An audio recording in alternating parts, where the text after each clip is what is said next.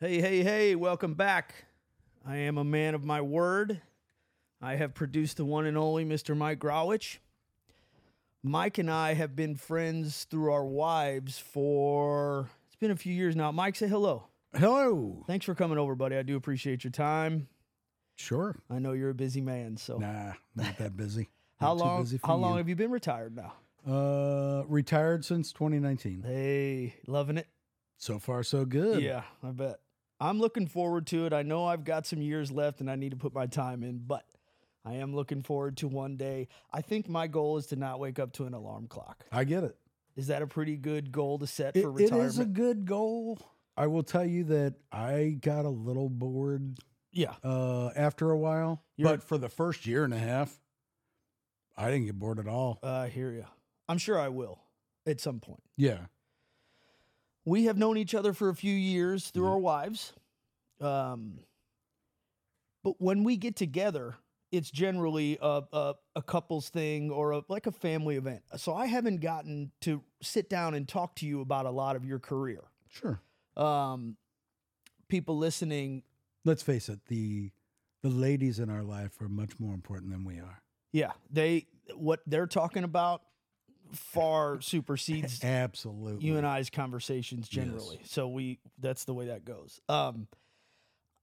I asked Mike to come on here with me. I've been telling you guys about this, Mike. I've been talking about you for a while, so I'm even more like happy that you came on. Sounds very boring. No, see, everyone says that, but I guarantee you it's not going to be. I asked Mike if he'd come over. How many years? We're going to go into your history. How many years do you have in law enforcement, Mike? I started as an Air Force cop in 1987. Okay. I don't want to make you feel old. Sure. I was born in 1982. I get it. So you have been in law enforcement basically my whole entire life. Well, you were 5. I was 5. So there are so many cases and so many stories that you and I could talk about for hours. And my idea is like start a Grawitch series and, Oh, gosh. and just have you Yeah. come back and I can bring this stuff You'll to lose you. every listener. No, There's just not enough excitement here. I guarantee you're wrong. I'm going to show you. I could talk to Mike for hours and days and months about his career. The Pam Hupp story we're going to talk about today, it relates to, if you are listening here in St. Louis, I'm pretty sure all my listeners are here. They're all family and friends who are trying to support me, but I will freaking take it, and I'm so happy to have them all. And we also have Echo with us in the studio being my unfinished basement, as always. Echo always seems to come down and make some noise and make himself known. So Echo's down here protecting Mike, making sure nothing happens to him. The Pam Hupp story was a big one. We have a lot of big stories. You know, St. Louis is, especially the city, right? It's not the greatest place to be, and there is crime here just like everywhere else. Everywhere else, yes. Troy, Missouri, however, and I know it has its thing, but it's a growing city. It's a very fast growing city, but this kind of thing, has there been stuff like this? I mean, to this magnitude? I think, first off, I mean, there is crime everywhere. Absolutely. And even the safest places have crime, right? Yep. Frontenac, Clayton. Absolutely. Even out in the country, even more country than Troy, Right. has crime, Right. right? The fact that my experience with this case started obviously there, although our investigation here in St. Charles County, O'Fallon it really didn't have anything to do with that case as it related to our victim. Correct. I'm going to go there. Okay. First, so anyway, ladies and gentlemen, that's why I got Mike here. Like I've been telling you guys, I think this case, if you're unfamiliar with it, it is on Hulu. I forget the name of exactly the name of the series, but something to do with Pam. If you type in Pam or Renee Zellweger, she played Pam Hupp in that series. So you can go find it. Mike is on the People Magazine Investigates show. Well, You did some Dateline stuff too, right? There were multiple shows made. Okay. I was on multiple Right. shows about the case. In my humble opinion, I think the People magazine piece was probably the best of all of them. It was really good. And it was very accurate. It just hit a lot of the major points correctly. Yeah. So if you go So to if somebody, Apple, sorry. No. So if somebody was the first time they've ever heard of it was maybe during this podcast and they wanted to get a little more knowledgeable about it, I would recommend the People magazine episode because that was, I thought, the best, the most well done. Right. Yeah. Okay. So you can find that on Apple TV. Well, that's where I found it. Was Apple TV and search People Investigative, whatever you word it. And then it is Series 6, Channel Series 6, Episode 13, I think. Wow. Either way, you can find it. Alicia and I just watched it the other night so I could do some homework. That's hilarious. So let's go back a little bit. Why law enforcement? When did that start? Is that a thing for you? Like when I was a kid, I wanted to be a Marine. Did you want to be a police officer your whole life? I did, actually. You did? Ever since I can remember, maybe 5 or 6. Family, dad, uncles? Just a distant relative on my grandmother's side Okay. he ended up retiring as a St. Louis City captain. Tough guy. And I've only met him a handful of times my whole life, but the impression of him as when I was a little kid, it was lasting. For sure. And that is what I wanted to pursue. Guys like that, and ladies too, of course, grandmas Sure. and stuff, it's tattooed on your brain. You want to be like that person. So I get it.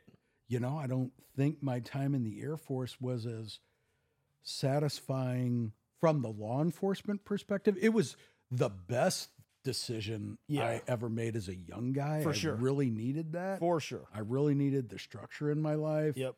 And that exposure to military law enforcement just whet my appetite so much more to let that transition into civilian law enforcement, which is really, at least in the 80s, the late 80s and early 90s, was nothing like civilian law enforcement. I mean, in the military, people have inbred discipline. The things that we deal with, that law enforcement deals with in the civilian world here in the States, it really didn't compute to my time from 1987 to 1981 as an Air Force cop, if you know what I mean, in its totality. Right. Yeah, the basics were the same, locking up the people that violated the law or the UCMJ. Right.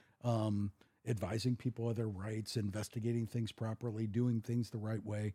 That all translated. And obviously dealing with firearms and the rules of arrest and handcuffing people. Those basic things. Fundamentals. Translated. But when I began experiencing law enforcement here in the States, that was real police work.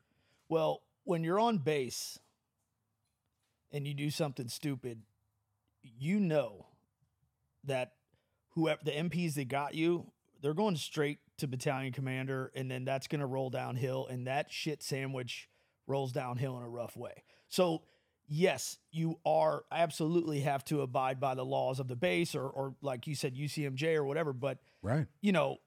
It is a little different when you're on a military installation. I mean, it's the environment where if you miss work, you can go to jail. Right. Right. Yeah.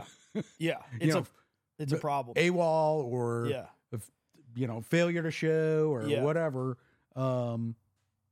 It's that much of an ingrained discipline in most of the people that are in the military. So guys on my camp that would get pulled over drinking and driving, whether it was off Camp Pendleton or on, one of the things they had to do was stand out in front of our base or Camp Horno where I was at, and they had to stand there in their Charlies with like a sign that said, if you drink and drive, this will be you. So it's like there is punishment involved for sure, and you get busted down and all that stuff, but it's a lot of like your pride and stuff too. You know, they know where to hit you.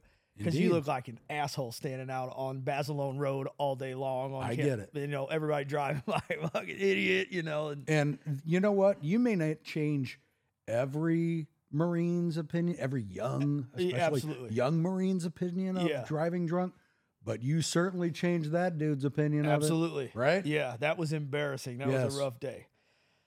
At the request of my wife, I doubt it's at the request of your wife, but they could have come up with this together. But I was asked if I would ask you how you met your wife. We don't have to say her name, or we can if you want. That it's supposed to be a funny story. So I was asked to get that story out of you before we get going. So could you please? Wow. Where, when, how, all that stuff. I don't really see how funny it is as much as I think it's divine intervention, so to speak. All right. Maybe that's the way it was put to me. I said it wrong. Well, I got to Okinawa, Japan in 1987, and I believe my wife Siobhan ended up getting assigned there maybe in late 88 or early 89. MP also, right? SP, security police. Okay. Then I think they call them security forces now. Okay, yes, they do. But we were both assigned to the 18th Security Police Squadron, Kadena Air Base, Okinawa, Japan. Shout out. Yeah, it's not called that anymore. Okay. I think it's Security Forces Squadron now. Yeah. Anyway, so we both had orders there. I'm from originally on the east side of St. Louis, on the Metro East Side. Okay. Siobhan is not. She's from New England. She was born in Maine, raised in New Hampshire. So I'm there for a couple years before she shows up, or maybe a year and a half before she shows up. And we both were in the same dorm. There was probably about 500 cops stationed there at Kadena, and we had our own dormitory, a 4-floor large building. Yeah. And it was just like 2-door room, just cops. And I was walking out of the dormitory one day, left. She's standing outside the dorm with a couple of friends, waiting for a cab. I'm probably gone for about an hour, hour and a half. And as I walked out, me and my buddy just made like small talk with him. I'm like, oh, are you guys new? Where are you from? Blah. Yeah. Yep. And what are you waiting on? You waiting on a ride? And they were like, oh yeah, we're waiting on a cab. We're going to Gate 2 Street or Gate 1 Street, something like that. Yeah. And so I come back an hour and a half later, and sure enough, they're still standing there. So I was like, hey, still waiting for a cab? Yep, still waiting. So me and my buddy were like, you want to ride to Gate 2 Street? And they're like, oh yeah, that'd be great. And I'm like, you got to find your own way back. But so long before cell phone days or anything like that, you make the call from the phone on the first floor of the dorm. Right. So we ran them up to Gate 2 Street, came back, and went on with the rest of our night. But that was my first meeting of my lovely bride. Wow. So it just all kind of took on some kind of force from there. Wow. When she and her friends processed into our squadron, though, we had like a dorm manager whose job every day was to just take care of the dorm. Okay. Like whether it be the monthly inspections, who's going to be in what room, that sort of thing. When he walked the in-processing group of airmen into our dorm on the second floor was my room, and the room was affectionately titled as Club Illinois. Okay. Well, the dorm manager expressed to all the females that were in the group they might want to avoid that room because the boys in there could be a little rowdy. Yeah. So, yeah, I guess she didn't pay attention. She did not pay attention. Unfortunately for her. Wow. So that was what year? Probably early 89. It could have been very, very late 88. That's a long haul, buddy. It is. Congratulations. And shout out I think Siobhan. we're on 34 years. That's awesome. So. That is awesome. One and done. Yeah, I hear that's my saying too. Alicia's it. That's it for me. I got as much as I need. All right, let's get into this thing. this whole story is really weird. There is, I call it a half of this story that you help me fill in this stuff. The half of this story took place in Troy, Missouri. That was not your, is jurisdiction the right word? You're St. Charles County. Yeah. Okay. Well, I'm O'Fallon. I was O'Fallon. O'Fallon, which is in St. Charles County. Correct. Okay. So Mike came in a little bit later on in this case. Terrible part of the case. We'll go into it and you'll see what I'm talking about. But I watched that show the other night and took some notes just so I could. My goal here is to paint a picture of this fucking monster, Pam Hupp. And then I'm going to kind of take you through the first part, Mike and I, and then I'm going to, kind of just turn it over to you and we'll fill in the second half and how crazy this whole thing ends and how terrible this person was. So a man and woman named Russ and Betsy Faria got married. She had 2 girls. Russ raised the girls like they were his own. He never had any children. From all accounts, Betsy was a good, happy person. Did you know she was a DJ? I did not. She DJ'd like weddings, or her sister on that show said she would DJ anybody that needed a DJ's party. So she just liked music, the type of woman wants to go out and just hang and dance and DJ and shit. So by all accounts, she was a really good person. A poor gal. She had breast cancer in 2009. Beat that. Stage 4 liver cancer shows up in 2011. So it's like, she had a rough road. No doubt. No cancer is good cancer, but amen. Poor woman, So Russ is with her through all this. And again, by all accounts, they seemed like a normal, happy couple. Of course, everybody has their issues and stuff like that, but there was nothing really that stood out about their relationship that would have, from the events that I heard, that would have been anything out of the ordinary, really. At one point, and I mention this because it kind of comes up later, Russ he mentioned himself that he had a bit of a temper, okay? And while that's kind of normal, because a person has a temper doesn't quite mean that they are capable of doing what happened to his wife. I would agree with you, but also keep in mind the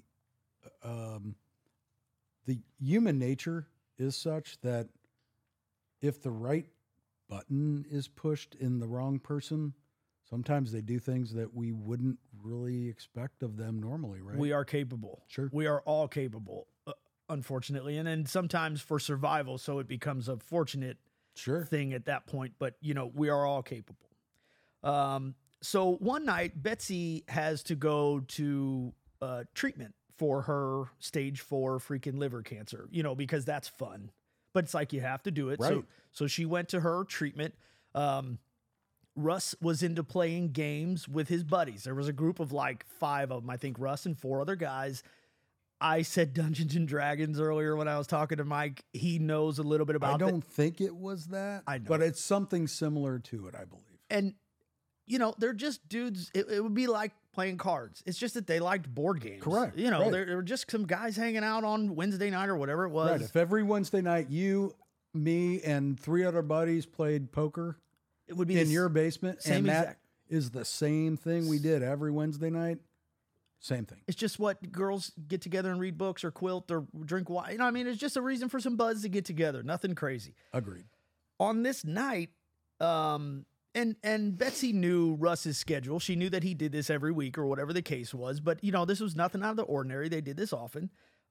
He had asked his wife if she needed a ride home from treatment. She stated to him, no. Pam Hupp, who they had met. They worked at, some insurance company. Do you know this one, Mike? I don't, but I know they worked together at an insurance company years before. State Farm. They were co-workers at State Farm. That's how they knew each other. So Pam's going to bring Betsy home from her appointment. So Pam's going to bring her home from her appointment. Russ heads home after the board game stop by Arby's, grab a couple roast beef, solid pickup. After a night with the boys, you know, you got to get something to eat. So he stops by Arby's, grabs some sandwiches, gets home to his house. I have to skip ahead a little bit here to paint a picture for you, but Betsy was in the living room. The way that this house was set up, it was kind of a ranch style home. So Russ's account of it and the phone call, like he walked in the door and saw his wife dead on the ground. Yeah. Okay. So another kind of interesting thing, when he called, as one would, who walked in and saw, I mean, she had a knife in her, you know. Yes. He was just a mess. In her neck. That is another interesting part of the story too. But he's just a mess. And he stated on the phone on that call to the, what's it called? The operator? 911 operator. 911 operator. He stated that he thought his wife had killed herself. I say that to say, and obviously he didn't know the extent of what had happened to his wife. He just walked in and kind of like turned around and made this phone call. Like he didn't stand over and check the thing out. You know what I mean? He's not an investigator. So he like walks in, sees this terrible thing happen to his wife and like makes a phone call, as you would. You want someone to get there and help your wife. I say that he said she had killed herself because by all reports, she had been pulled over in 2010 by a police officer. Normal traffic stop, nothing too crazy, but you know, she just made it out of breast cancer. Like I said, her other cancer was stage 4 already. So she had made a mention to this police officer about committing suicide. Whether that was because of the pain she's going through, I mean, she's a grown woman. I doubt it's because you were doing 38 and the 35. You know what I mean? Would agree with you on that. Seems a little much to go to suicide about. It's like, it's a ticket. You're going to be okay. But the mention of that, I think, is kind of interesting because maybe she had made statements in the past. I can't fill in those blanks because I don't know. But for him to right away assume that she had killed herself, that's why I thought that was an important part of the picture to paint. So maybe it was, maybe it wasn't.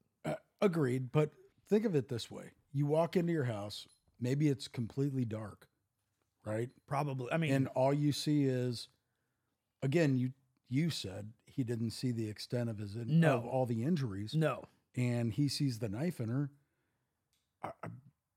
And you're probably not thinking correctly.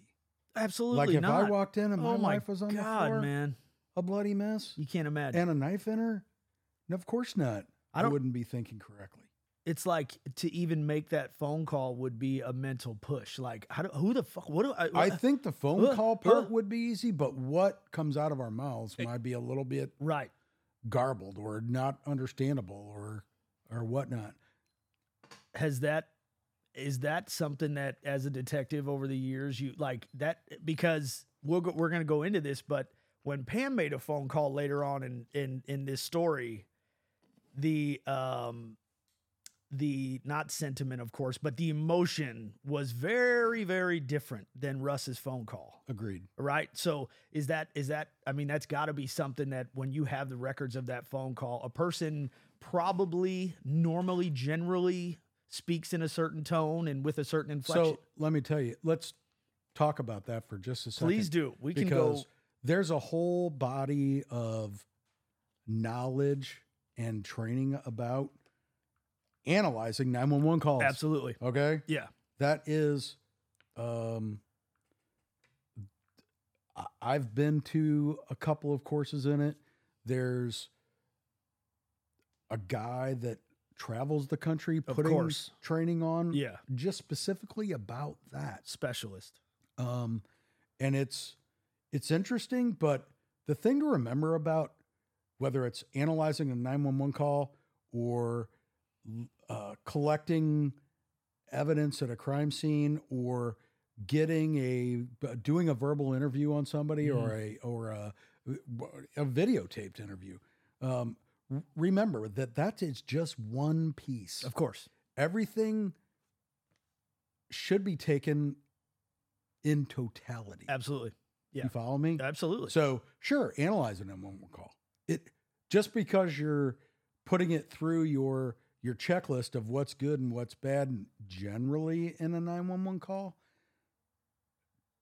doesn't mean that if it sounds weird or off, that it is. I understand. You can't call a guy guilty or a gal guilty because they don't sound like you think they should sound. On one piece of thing. For sure. Correct. And, we did a little bit of interrogation type of classwork and stuff. And, body language is a huge thing you're looking for. And there are a lot of different things that go into, interrogating anyone. But, all right. So, the investigators come over. It's clearly not a suicide at this point. There was 55 from what they said. What is it? Is a crime scene investigator the correct way to say that? Yeah, there were a number of crime scene investigators there. There was a number of other detective personnel there. Okay. The woman who spoke on that show, I guess they had her on because I think at the time she was the lead, and I don't know her name, and that's doesn't even matter. But sure. They what's it called when you come up with a theory? Not a theory. They figured out that they were post-mortem, 55 post-mortem stab wounds. Right. So like after she is deceased, I'll take your word for it. This is what they said on the show. I'm not making this stuff up. I mean, it was clearly not a suicide at that point. There's no way you're going to that extent. I don't think. Agreed. I don't mean to laugh, but that is just horrifying. So Russ is called in for questioning. Okay. His alibi completely checks out as far as law enforcement is concerned. There was a receipt from Arby's. I mean, this thing goes far into it, and folks, please watch the show because I have memory problems. So the stuff I wrote down is only a little bit of it, but sure. I mean, for what it's worth, and then Lincoln County did a number of. They would go from Arby's to the home to try to test out that time frame. Well, you can see, and it was stated in that People Investigate show that they were doing like way faster than because 61. You don't do Highway 61. I'm saying you don't do over the speed limit out there. Lincoln County, Moscow Mills, they get you for speeding out there. So sure. So now it was not during a high traffic. Of course, this was 9-something p.m. Yeah. Right. So not high traffic. So peak rush hour is long over. Yeah. By 9 p.m. They had said this in the court though. Some of the investigators were the DA, the defense attorney was looking over this stuff like. They're doing 75. The one officer I think he passed on the shoulder. It was a little bit. Sure. It didn't seem as accurate as one driving home from their friend's board game night, going to Arby's, getting something to eat. Right. Okay. Anyways, so of course he's called in for questioning, and he even explained that he asked Betsy if she needed a ride, and she said no. Pam was gonna take her home, and they were gonna stop by her mom's, and this whole deal. So. Pam had mentioned about this pillow game that apparently Russ had been playing as of recently in this story. Now, pillow game meaning he was like, sorry, it's not funny, but he was like acting like he was putting the pillow over Betsy's face. Do you know, does that ring a bell? So look, there are things about the Lincoln County case that I only learned from third party watching and reading about this afterwards. Okay. Because most people, like, I think you've referred to it as a case, right? Right. Most people think of it probably the way you do. Sure. Whereas my world was O'Fallon PD. Absolutely. Not that we didn't go outside of O'Fallon to follow up on cases or whatever, because we did. And we had members, all of our detectives were members of the major case squad. I was. My sergeants that work for me were. Some of them lived out there. Some of them lived out in Lincoln County. You know what I'm saying? We're scattered all throughout the region. Right. Right. I look at this specifically as two cases. All right. My world and the world of the people that were fortunately assigned to me at that time in the Detective Bureau in O'Fallon, our world only got to intimately know Pam Hupp on August the 16th of 2016. Okay. All right. Okay. Now, obviously, we had to have people really dig as far as the generalities of what the Lincoln County case pertained. And I knew a little bit about it because it was in the news. Right. I mean, let's face it, this dude went to prison 2 for years. something he didn't do. 2 years. 2 years before the trial. Whether it was local news or I think Dateline had done multiple episodes by the time our case happened.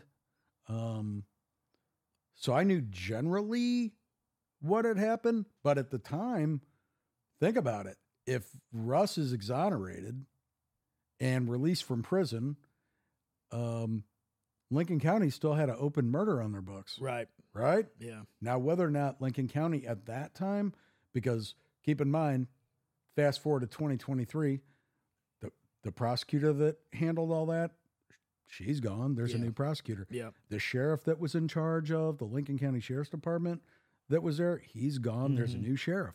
So since all that went so horribly wrong, the new administrations out there have since charged her.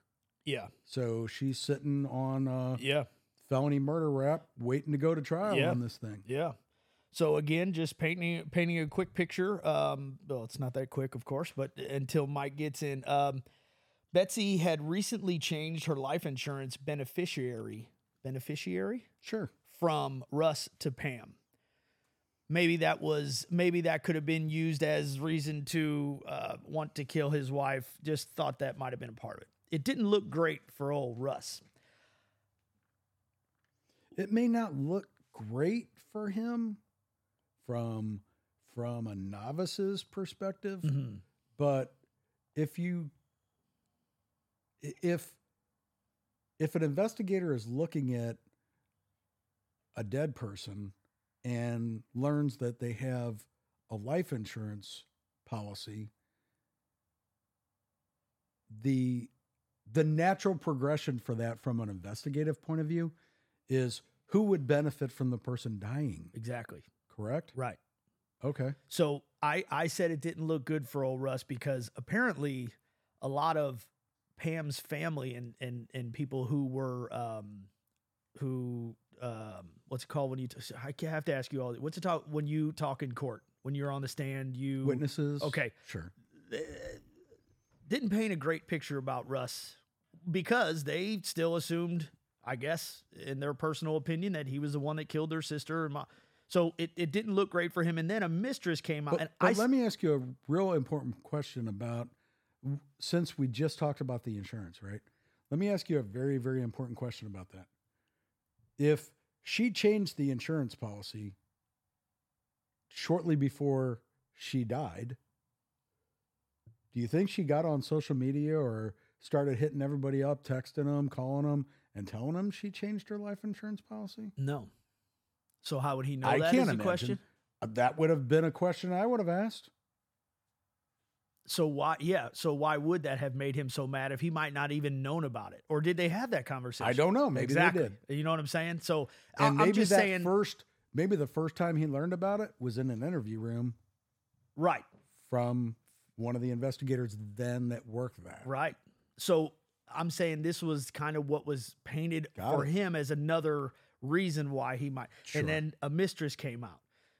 He could want to go off and live a new life with his mistress. So that would be maybe a reason to kill his wife. I'm just saying this is kind of what they were leading you up to in the show while he was still number one suspect, because it said in there that the prosecutor, and I don't remember her name and but her name was Leah Askey. Okay. Somehow, some way, Pam was never even put on the stand during Russ's trial. So while she was the last one that saw Betsy alive, and always a good place to start. Everyone knows this. Russ said it. Pam said she dropped her off. Everyone knows that Pam's the last one to see her alive, yet whatever the legal terminology, the jargon there is, she wasn't allowed, they had her out of the questioning. So like the last person to see her alive was not allowed to get on the stand. I don't know that. I don't either, but with absolute certainty. Again, or not. I got my brush in my hand and I'm painting. So Sure. that's a weird thing that I would think she would need to be questioned for sure as the last person to see the deceased alive. Well, I think she was questioned by investigators. Now, whether or not she ended up Not taking in court. the stand, I don't think it was in court. I think I got you. And when they were questioning her in the room at the police station, this fucking lady made the mention of something to the effect of, listen, my mom has a $500,000 life insurance policy. If I was looking for money, there'd be a much easier way to go about than, killing my friend. I don't know exactly how she said it, but she was basically saying like, why kill Betsy?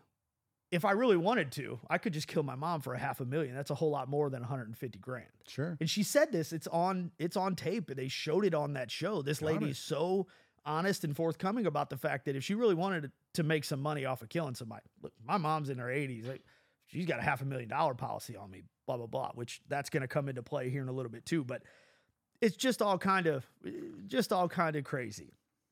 Then that prosecutor, it kind of came up with a story that, okay, Russ and his buddies, they're at the house playing their game.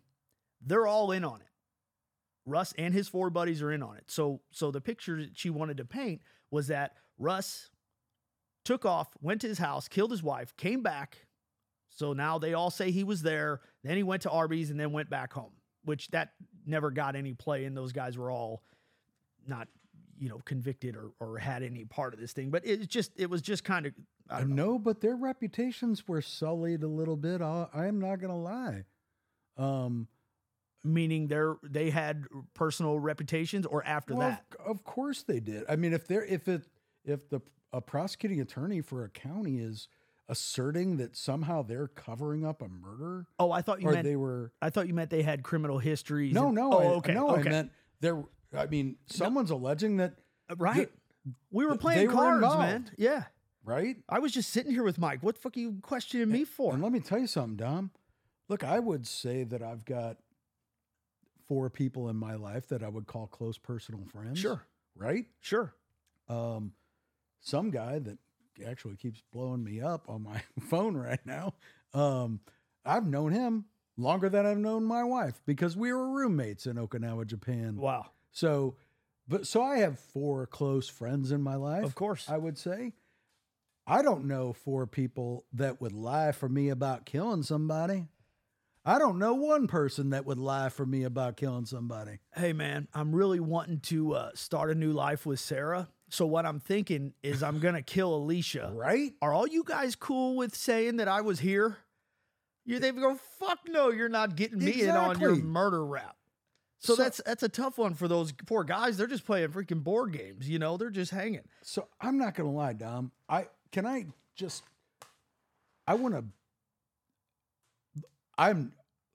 don't consider myself an expert in anything. Okay. Mm. I'm as flawed as the next guy. It's debatable. I can tell you this. I have tried to hone my craft over the last, since 1987. Right. To be somewhat good at what I did. Right. Whatever capacity I was serving. But I will say this. One thing I learned over the course of all those years was the minute you try to zero in on something too soon, you tend to make mistakes. If you don't keep your eyes wide open, your mind open to the possibility of, we have general theories and motivations about why people have murdered in the past, correct? Mm-hmm. But there is no cookie cutter case, period. So if you are investigating something of that magnitude or anything else, quite frankly, but if you're investigating the case of a case of somebody being dead nefariously, a murder, then you can theorize things, but the minute you stop just following the facts and letting whatever facts you've learned take you to the next step, you're going to make a mistake. Is that right? every single time. I believe you. I believe you. And that you guys should see how he's staring at me. And therein lies the problem. In my humble opinion, right. I haven't forensically gone through the first Lincoln County caper to point out exactly what was done wrong, when it was done wrong. Quite frankly, my problems existed for crimes that were committed in O'Fallon, Missouri. I understand. Right? Nor am I trying to say that you had anything to do. I'm just trying to do the background. And I'm sure that many agencies sent people on the major case squad call out for that case. But quite frankly, we had our own problems going on. Sure. And it really was Lincoln County's problem. Right. Now, if they needed help, of course I would have sent it. Yeah. Other than sending somebody to the major case squad call out, never got asked for any help. Right. There were 132 photos of the crime scene that were lost. Okay. I'll get back to this in a second. Just another little bullet point. So Russ ends up getting charged with life in prison without charged with murder without the possibility of parole. Sure. So he's going for the long one. One juror, I thought this was interesting. One juror stated that that prosecutor, the female prosecutor, it might have been a newspaper. Someone asked this juror after they had deliberated and found him guilty, why? Because it was 5 hours of deliberation. And even that prosecutor was saying that's quicker than a lot of the cases I've prosecuted. Sure. 5 hours on a first-degree murder, wouldn't that be first degree? For sure. Yeah. Absolutely. First-degree murder. They had asked this juror something to the effect of why was it so quick? And this juror stated that, well, I've known her and her family for a long time, so I knew I could trust that, the job she was doing was the right thing to do. Thought that was pretty interesting. And when you say she knew her, what do you mean? The prosecutor? The juror knew the prosecutor, which isn't that not okay to have a juror? Shouldn't they be screened a little better than that? I've been on several, what we call voir dires, where both sides, the defense side and the prosecution side, they call voir diring the jury. And that is, you ask them questions like, does anyone know any person on either team, whether it be the defense team or the prosecution team? Right. That's a very common question. I don't know if it was asked. I don't know if she didn't volunteer that she knew her. Right.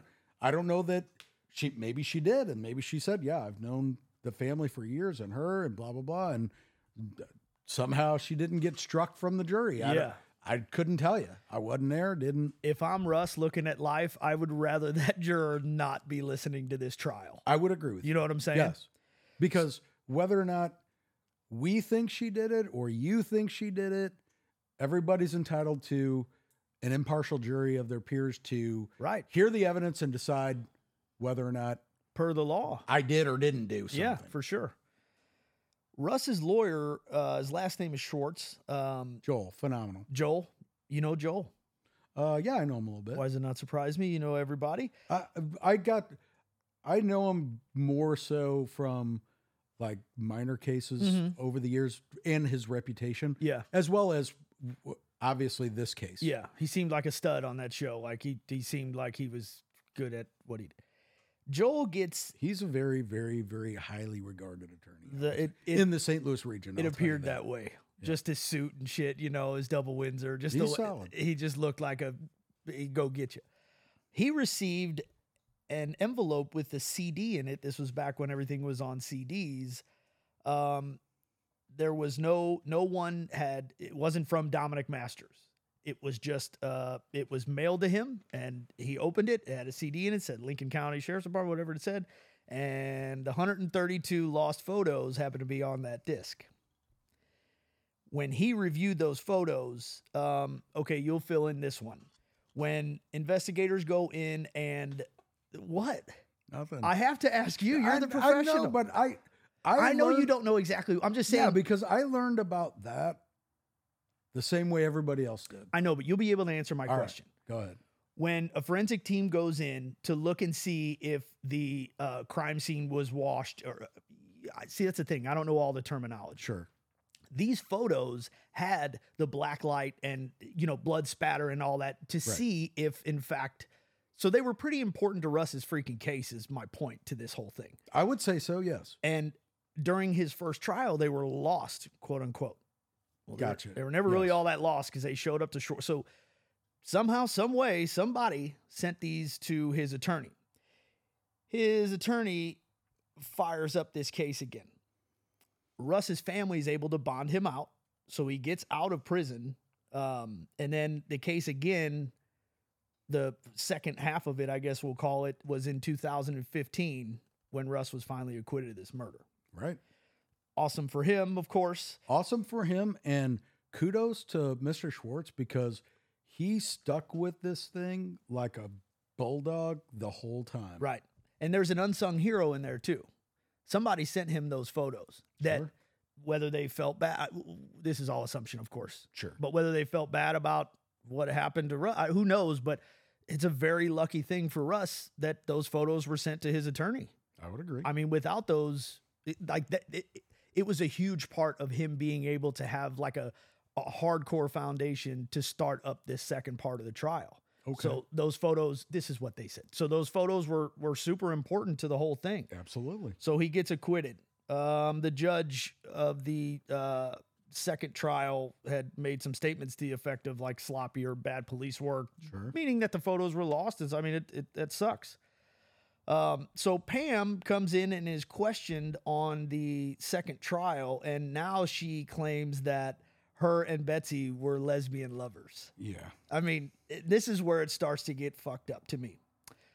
Pam, I think it was fucked up long before that. Very much but so. Yes, I mean, why wouldn't you bring that up? From a civilian... let's just say 3 or 4 years into it. Right Why away. wouldn't that just be something that pops right out of your mind? Right. From a civilian watching this show, from a civilian's point of view myself, I'm going, whoa, wait the fuck a minute. Right. It would have been a very different story if you brought, okay. So, in the meantime, so now Pam is the beneficiary to the $150,000 that Betsy turned over to her. Right. When Betsy died, if she was going to die of natural causes, of course, not being stabbed 55 times, that money was supposed to be given to Pam to give to her daughters. Pam never released any of that money to her daughters. Nope. Betsy's family, her sister and the daughters, the whole family, takes Pam to court. Correct. There was nothing written from Betsy or stated or anything like that this was supposed to happen. Correct. There was nothing said that Pam, upon my death, you will give my daughters each. Da, da, da, da, da. There was nothing about that. So the family lost the freaking case to this fucking pig, and she was able to keep all of that money. Correct. I mean, just so she kept it from the kids. They took her to court and lost the case. I wrote the C word on here, but yeah, let's not say that. we can bypass that. I'll do it because we're not supposed to say that word, but I feel very much that way about Pam. I have on my notes here. Here comes Mike. Okay, so how do we begin your half? Can we take a break for just a minute? Sure. We'll be right back. Right on. Okay, we're back. All right, so I just tried to kind of get you up to speed, folks at home, on this case. This second half is where Mike and his department kind of come in. So can you formulate a way to, how does this, okay, so now we know what happened. Russ is released. We know that he's acquitted. He did not do this. He did not kill his wife, I mean. Got it. What is the next step in this case? So, and you keep calling it a case. Oh shit! I look sorry. at it as different. I don't know the right words. I look at it as two different cases. Okay. All right. So how does your case start? So my life and the life of the people that in O'Fallon that either were in charge of me or the people that were entrusted to me to work in the detective bureau there, our life changed to get to know Pam Hupp really, really well. Okay. On August 16th of 2016. Okay. When sometime around noon, maybe a little bit before or a little after. A 911 call gets made to O'Fallon Police Dispatch, and virtually the nuts and bolts of the call were that a homeowner, someone just broke into her house, was trying to kidnap and kill her, and while she's on the phone with the 911 dispatcher, she shoots the intruder.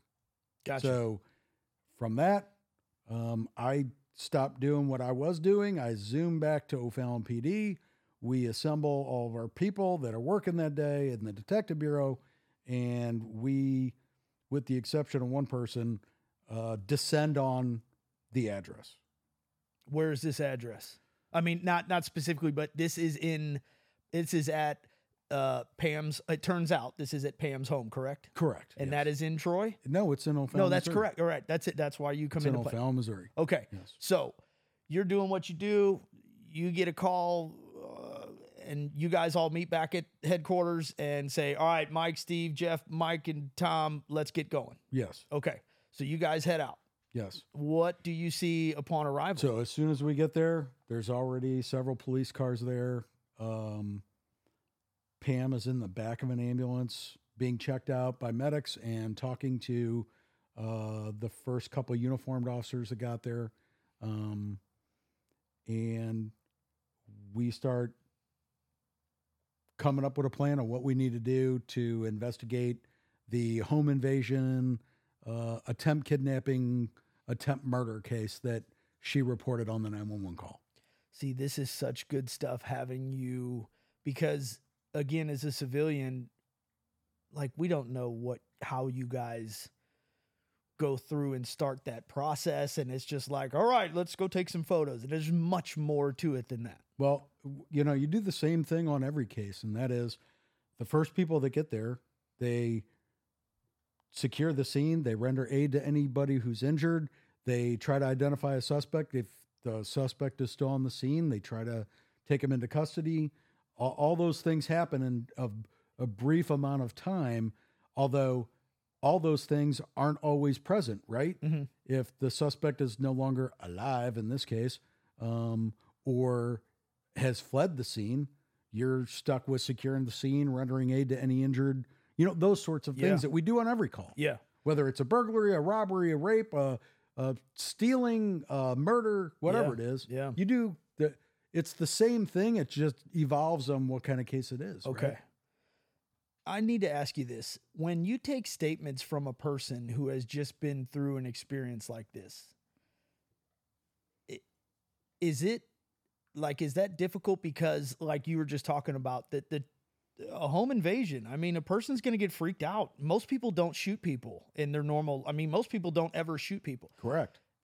Can what a person says under that kind of stress, like, that might change, as they calm down? Absolutely. But, is that pretty normal? That's though? normal. Yeah, it is. Of course. So sometimes when think of every victim of like sexual trauma, violent, right? All right, they may not remember everything initially, even really, because the mind. It's not programmed for that. Sure, the mind is, or the body has just gone through a horrific thing that none of us are intended to ever go through, right? We're absolutely so not. We may remember the big stuff, right? But we may forget or not recall is a better word. Yeah. We may not recall little more nuanced details until much later. Right. After all the adrenaline has gone from us. There was a tattoo of a hummingbird on his pinky. Sure, right? You're like, I didn't remember that for 3 weeks. Of course. Wow. All right, so you get on scene. I know you said the officers that were on the scene already were talking to Pam. Do you, as part of your job, go talk to her right away and just kind of get a vibe? And so here's a couple things that happened right away, and that is the first person on scene talk to her, and virtually it's just a very brief conversation, but she recounts what she was telling the 911 dispatcher, and she mentions that the person that is now dead kept saying, we're going to go get Russ's money. And she made the statement to the first officer on the scene that she didn't know anybody named Russ. Okay.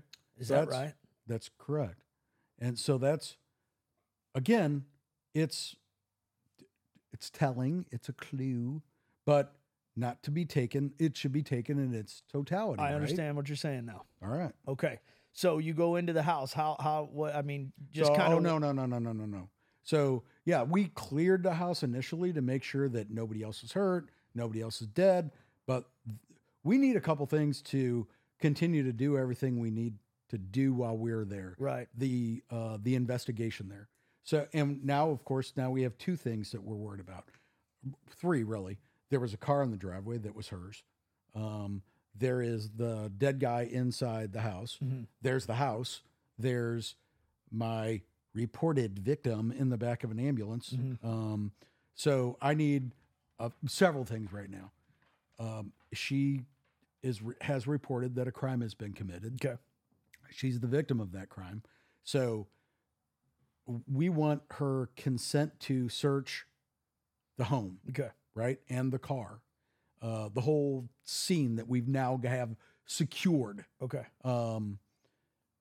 We want, because a lot of cases involve electronic devices, we want her consent to search her phone. We are going to, through the course of this day, have her recreate her day to us. Okay. Right? So that having access to her phone and her residence to search for things to support or debunk her story is very critical. Right. Correct? So we quickly put a couple of our investigators, we replaced the people in the back of the ambulance with our people. Okay. Detective people. So those two guys get consent to search the residence, get consent to search the phone, and ask her politely would you accompany us to the O'Fallon Police Department for a more extensive, conversation about what just happened to you. And she agrees to all of it. And we transfer her away from the scene. We get her talking to these gentlemen that worked for me at the time. And at the same time, she's consented to the search of her house, search of her phone. Right. We have someone begin working on a search warrant for both as well, because if Dom says, yeah, you can look at my phone, Dom can always revoke that consent. Of course. Right? It was fine for an hour, but I want my phone back. If I have nothing else, I have to give you your phone back. And my attorney can use that in my defense case, blah, blah, blah. Correct. Okay. So we then had someone begin working on search warrants for both the phone and the house. Okay. All right.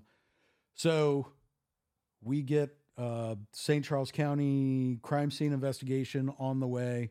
They're going to do everything as far as seizing, photographing, and future analysis of whatever we find at the scene. We also, shockingly enough, we get we start listening to the 911 call that she placed as she killed the guy, as she killed Louis Gumpenberger. So on the scene, we begin listening to it. Now there's a lot going on, and the real hardcore analysis of that 911 call didn't come until way later that day,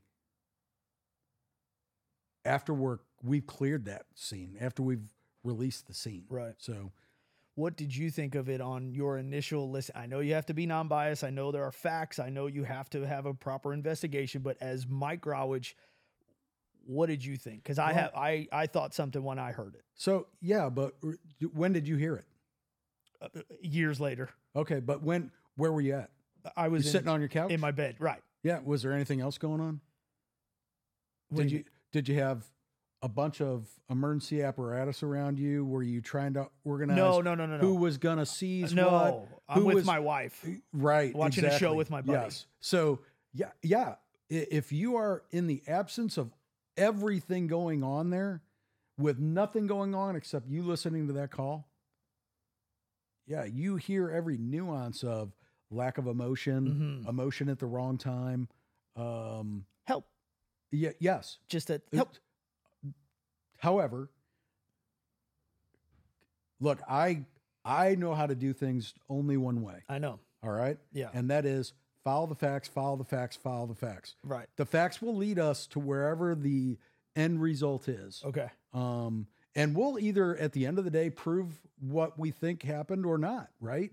And once you skip those steps, a lot of bad things can happen. You already said that. And let me tell you something. I believe you.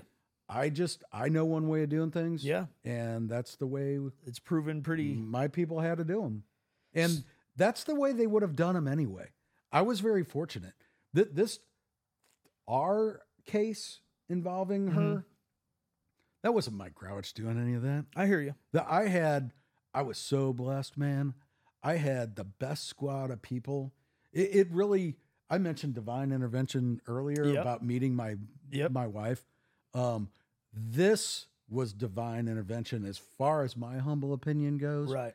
Because I had the best squad of men and women that worked for me that a guy with the responsibility of investigating crime in a city could have ever had. That's important. All my people were solid. Yeah. Some were better at X than Y. Right. Some were better at doing interviews with defendants or suspects than others.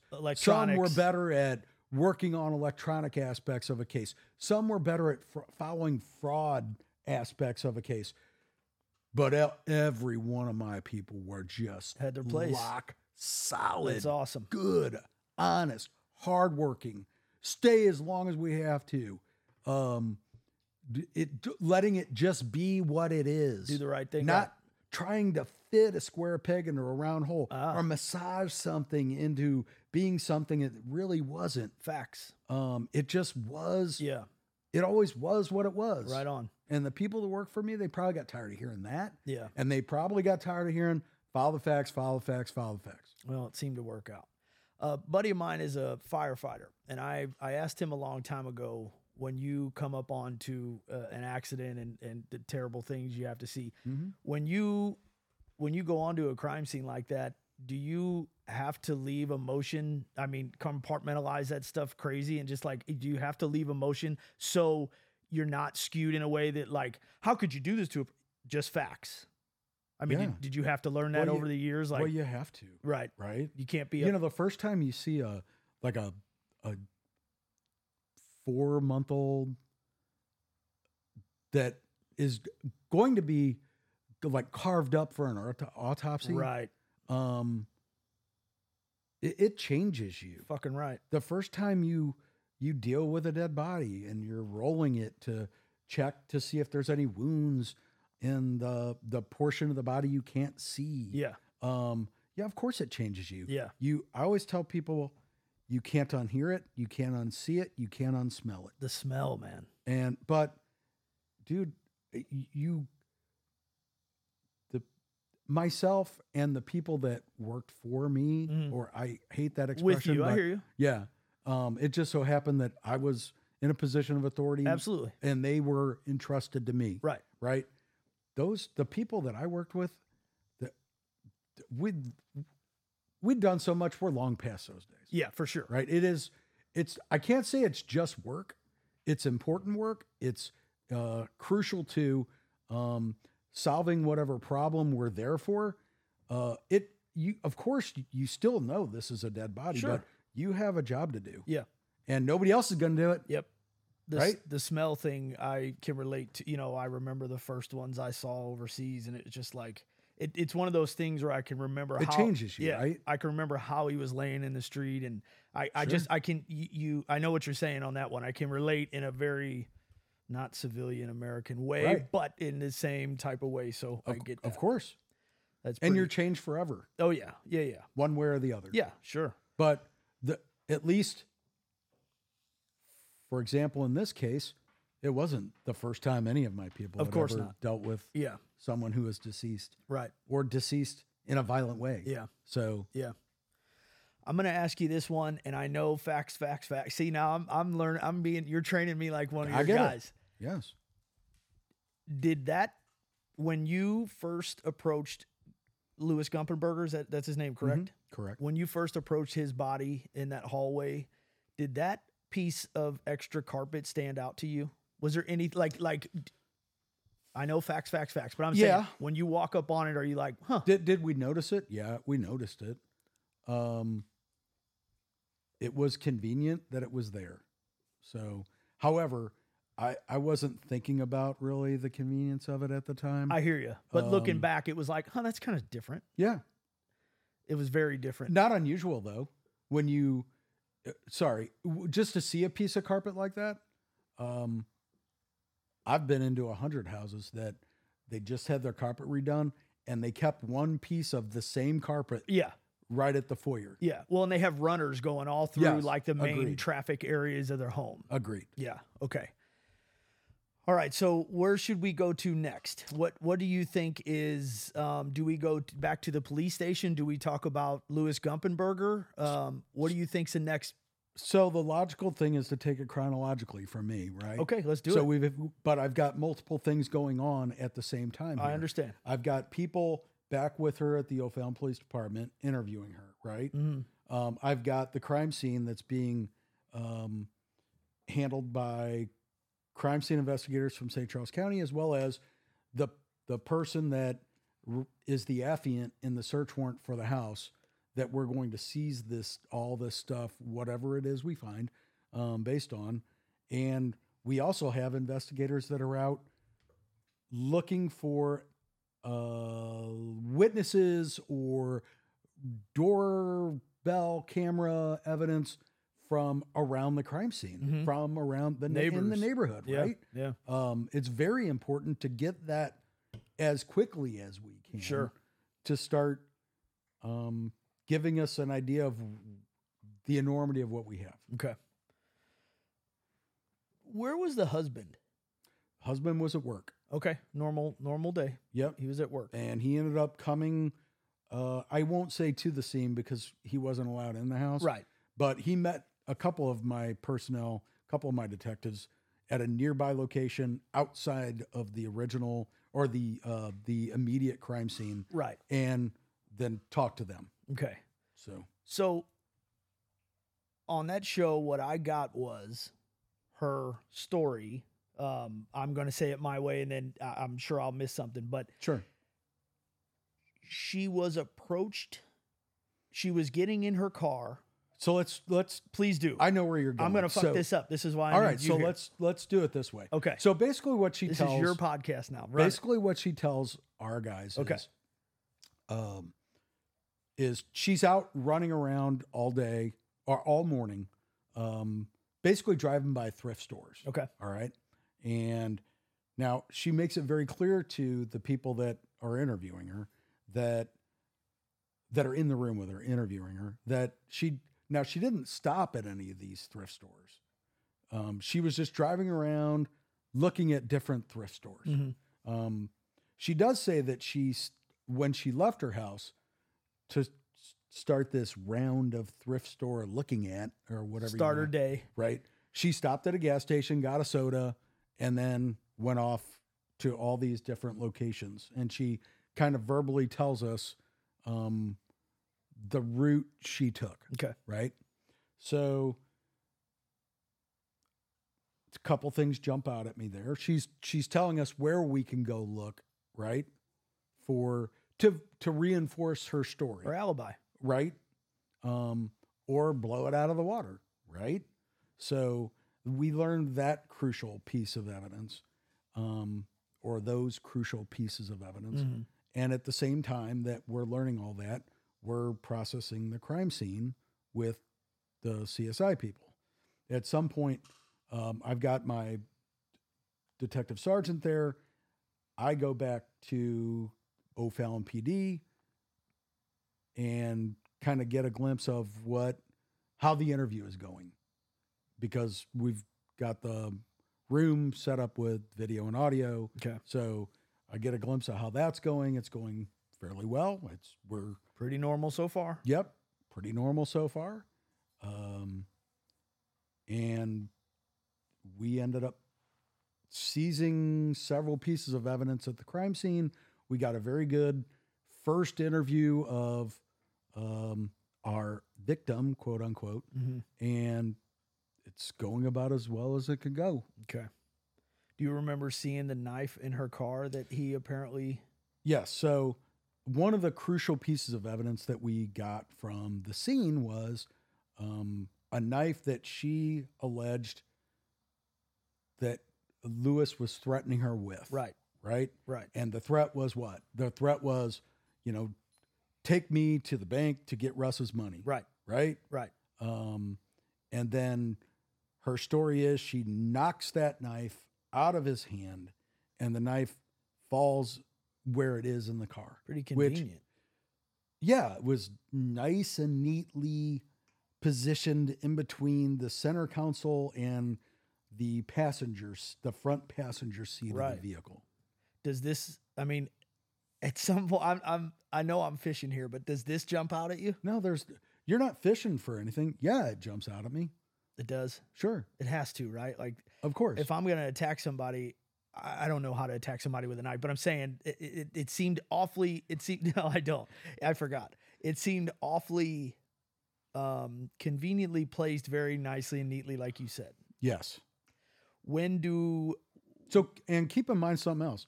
We didn't know who Lewis was. Okay. Initially. Good point. Right? He could be an We didn't know assaulter, who Lewis was. Yeah. He could have a long, extensive criminal history for assault, robbery, rape, murder, kidnapping.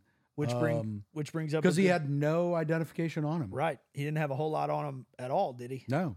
And until the CSI personnel rolled that fingerprint and got an APHIS hit on that fingerprint, that's when we learned who he was. Okay. And then, so what do we have? We have another aspect of the case. Follow the facts, right? Yeah. So we have another aspect of the case we have to start looking into. We have to learn as much as we can about him. Yeah.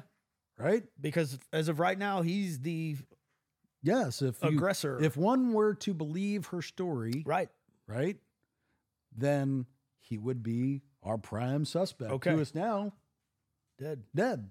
5 of them. Didn't she shoot him 5 times with that little... I believe so. Revolver. When does whomever find the receipt for the knife in the trash from Dollar General? I believe it was Dollar General. Was that a little bit later on? So, we're not digging through trash quite yet. Okay, so I don't recall us ever finding a receipt in the trash or anything like that because I don't think that happened. It was on the show. I know. I think he misspoke in that portion of the show. Good to know. Here's what we did do.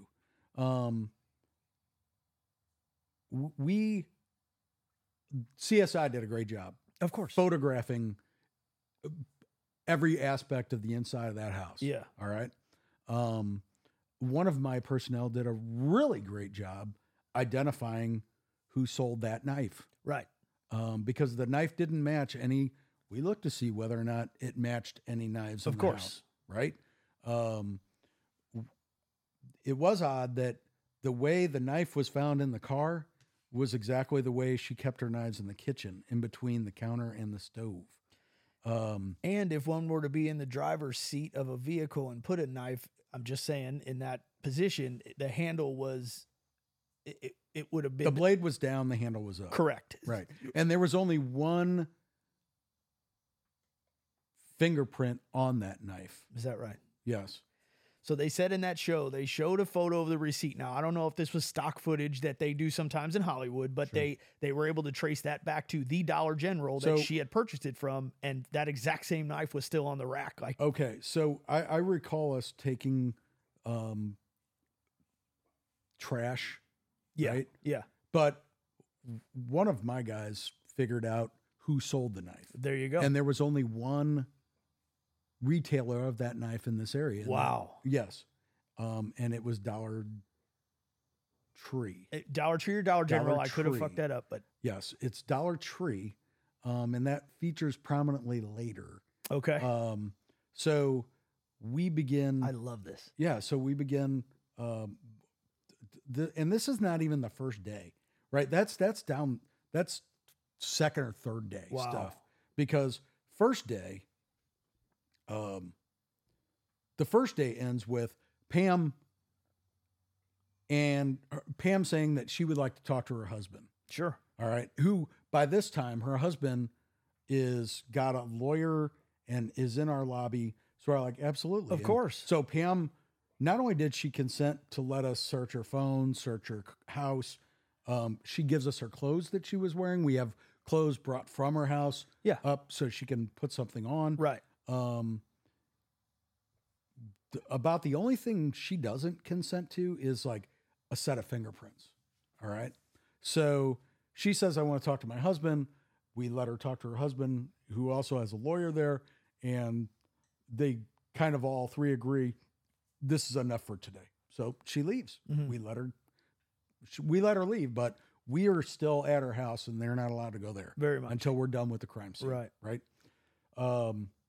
At the end of the day, we've seized a bunch of evidence. We've got that first really good long interview with her, where we now have things we can go verify or not verify. Right. Yeah. The route that she said she took, a myriad of things. Of course. So, but one of our main objectives at this point is we have a dead person on our hands. Yeah. We have her story of what she says occurred, and we still haven't notified a family member of Louis Gumpenberger that he's deceased. Right. All right. So that one aspect of that is it's not just enough to do a criminal history on the guy or dig up as much as you can on social media. You want to interview his family. You want to talk to his mom. You want to talk to his dad. You want to talk to his brother. Did he know Russ? Correct. Right. We want to know, we want as thorough and complete picture of this supposed attacker who this dead as person we could get. Yeah. Right. Yeah. Well, we can't find anybody. And we've found out a lot about him, but we haven't found a family member yet. We're going to all his past residences that we can find. We're not finding anybody that is related to him yet. Really? So day one ends with that still having to happen. Wow. Okay. Yeah. We're late into the night at this point. Yeah. And we send everybody home basically saying, look, we all know who this chick is now. And I can't have any pillow talk. I can't have any we need to keep a lid on this as much as we possibly can. It's going to get bigger than everybody, clearly, in this room, but we're not going to be throwing out any theories. We're not going to be throwing out any facts. Nothing. Yep. We are going to do our job. So go home, take a shower, get a little bit of sleep, and I'll see you back here bright and early. So night shift secures the crime scene. No, we released the crime scene about, I want to say about 10:30. Are they able to go back in their home at that point? I don't think we totally released it by then, but we were pretty much done with what we needed to do there. So we break everybody for the night, come back first thing in the morning. Number one thing is on the list is we need to find the next kin. We need to make death notification and start learning what they can tell us about Louis, right? So, hey, real quick, when you get home to Siobhan, so you just said, she's dead asleep by then. Well, but I'm saying you can't talk about this kind of like. I generally, you guys don't. I don't talk about anything, but I could have talked to her about it. Okay, and she wouldn't say a peep. Of course, but look, I'm telling my people not to do it. I understand. It is what it is. Yeah, absolutely. Right? Okay, day two. We need to find who this guy is. We're bright and early back in the office, and so we've got a couple teams that we're going to put just on that. Right. All right. We've got other teams that we've got doing a myriad of other things. Sure. Like we're still looking for video. Yeah. We're still looking for. We're knocking on, going door to door, asking if somebody has Ring cameras or whatever doorbell cameras. And the team that ends up finding Louis's mom goes to an address in St. Charles, Cedarbrook Apartments. Okay. And they're both named Matt Wolf and Matt Myers. Sure enough, they knock on the door. They find his mom, and we learn that his mom just ended up putting him in reporting him as a missing person to St. Charles City PD. Wow. So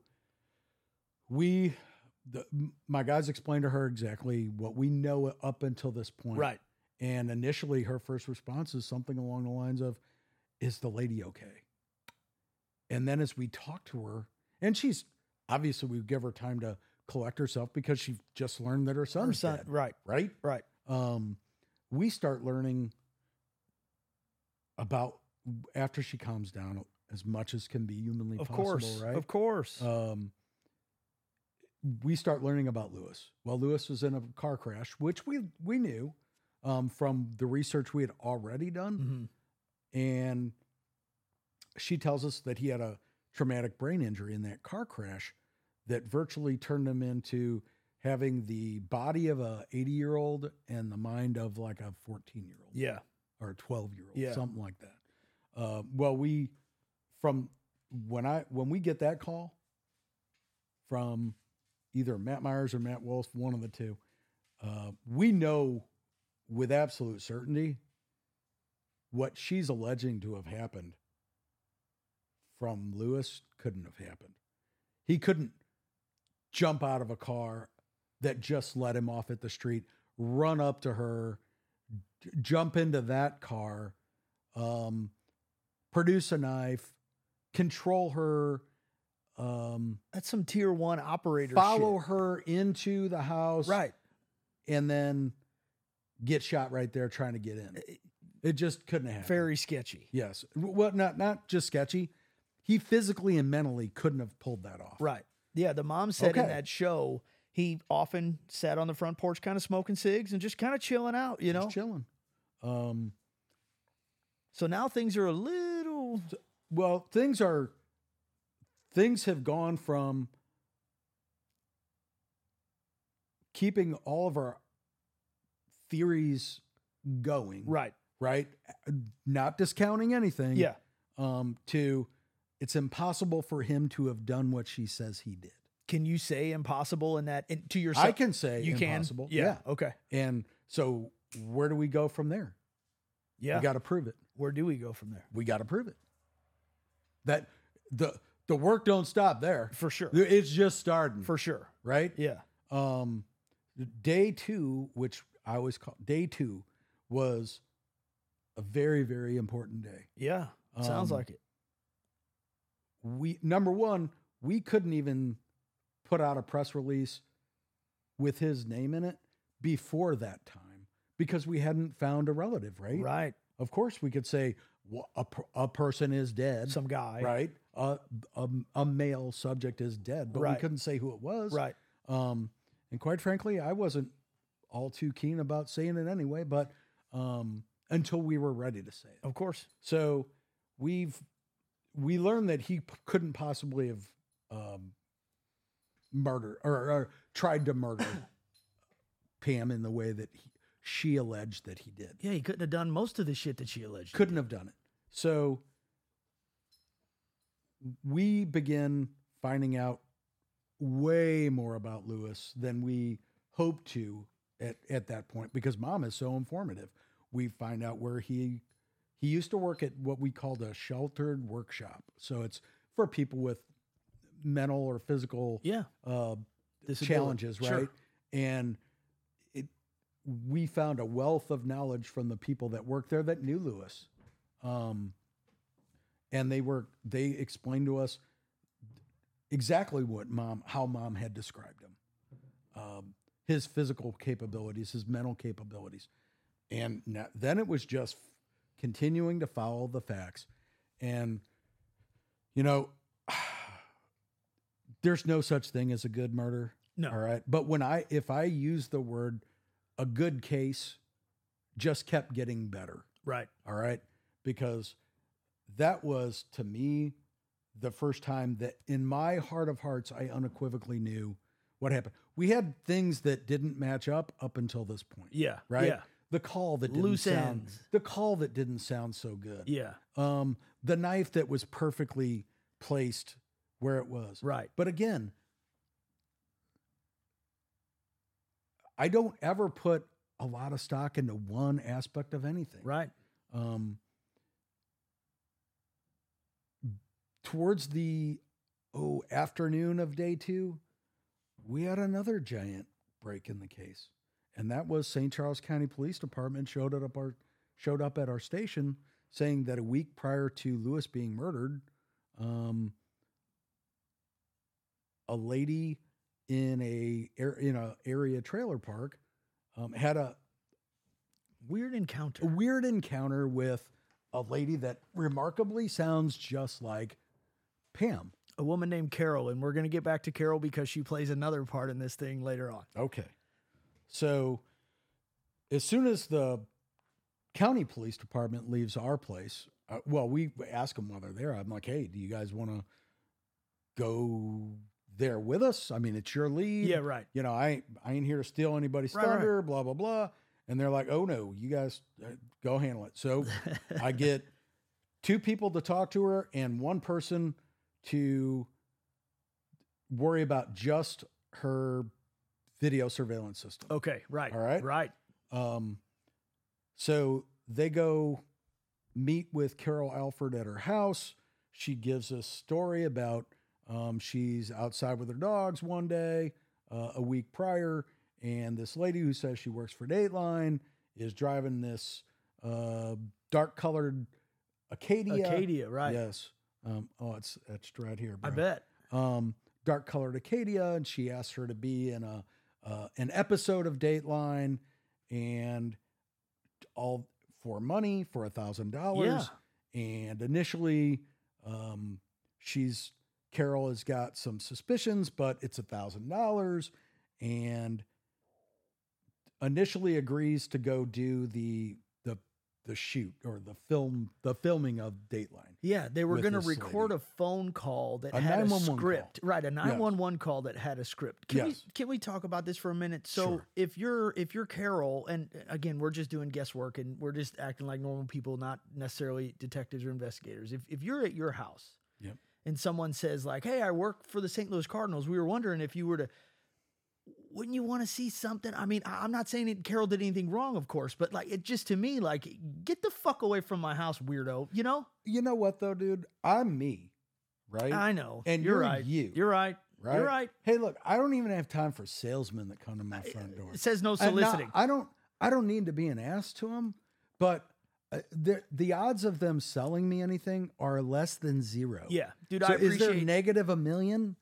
Because that would be the odds of me buying something at my front door, unless it's like some little kid selling candy bars or popcorn or whatever. Girl Scout cookies. Yeah, yes, of course. I'm in. That's something totally different. Right. But if a siding guy or a roofing guy or any guy wants to come sell something to me at my front door, it is not ever going to happen. I appreciate what you're doing, man. I know you're out here trying to work. Yep. But the next house will probably be better off. Same with cable. Same with anybody. Right. I don't need it. I would call you if I wasn't happy with my cable provider anymore, I would call them. I'm not waiting on some dude to show up. Correct. You know. So Carol gets. But I'm not Carol either.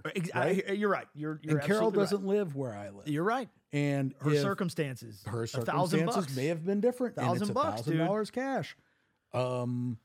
Hey, I get it. So Carol gets in the car with her. She does. Okay. And what happens? She gets in the car with her, but yet she doesn't have shoes on. Yeah. All right. And she's a little suspicious, she says. She is, yes. And thank God she's got some street smarts. Absolutely. She puts a couple of knives in her. She's wearing a hoodie, sweatshirt. Right. And she puts a couple of knives in her hoodie. She did. She says she did, yeah. They didn't say that on the show. I got no reason to disbelieve her. Good for her. All right.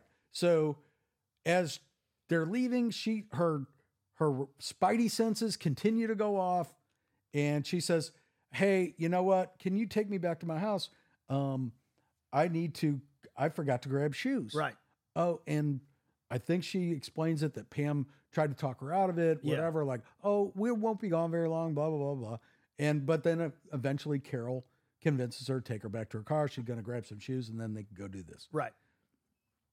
her spidey senses were so good at that and so off the charts at that point. She gets out of the car, never gets back in the car, tells Pam, hey, look, I'm done with you. I'm calling the police. And look, I've got surveillance cameras right here. Yeah. And Pam buggies. She almost gets out of the vehicle. I know.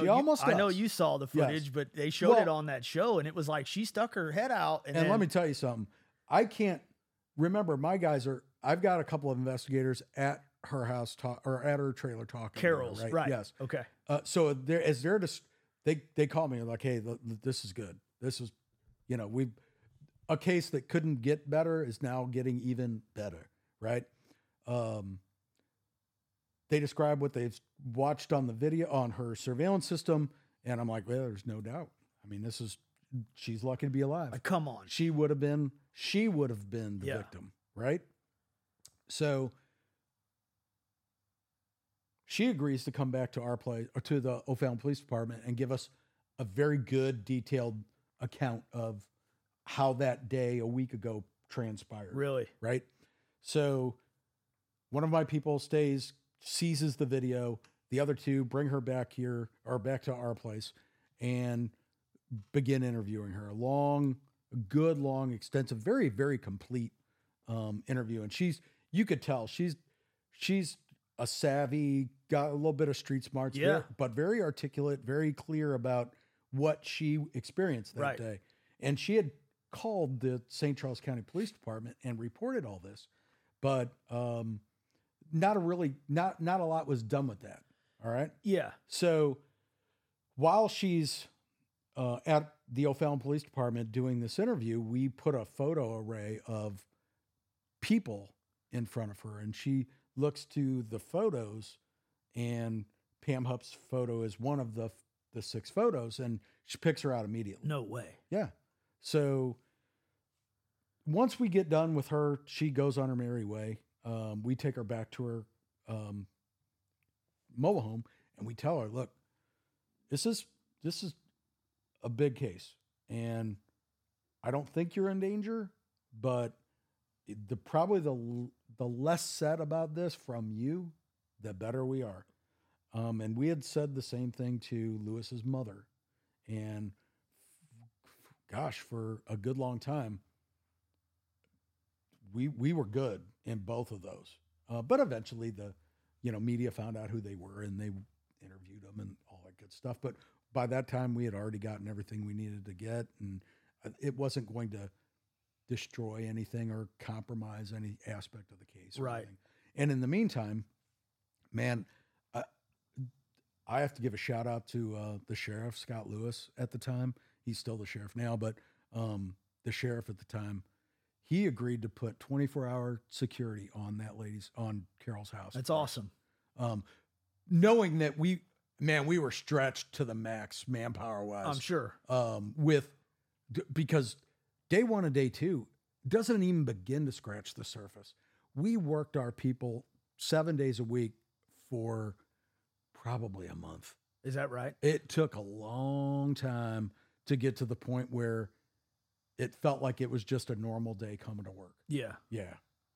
Is there excitement is the wrong word because there's a person who was killed here. And, of course. But is there, does that emotion start playing in like we're the ball's rolling, the ball's rolling? Here's what I'll say. I'll describe it this way.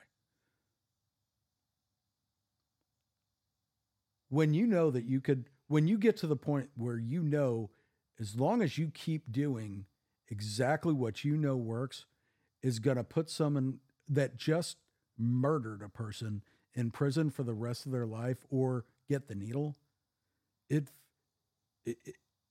I don't know that I would call it excitement, but you are ready to take it to the next step. Absolutely. And the next step and the next step and the next step. And it somehow makes those 22-hour days a little easier to deal with. I can only imagine. Does that make sense? Absolutely. All right. Yeah, I mean, I can imagine what you're saying, but yeah, you're approaching on, trying to finish this thing and sure. and put a bad person away or hopefully the needle, but you know. Right. So, okay, we know Lewis. Hold on. Please. All right. Take it, man. So I'll turn my mic off. So look, so thinking that a case could never get any better, we get a call from one of the CSI people, the county CSI people that process the crime scene for us. Okay. All right. And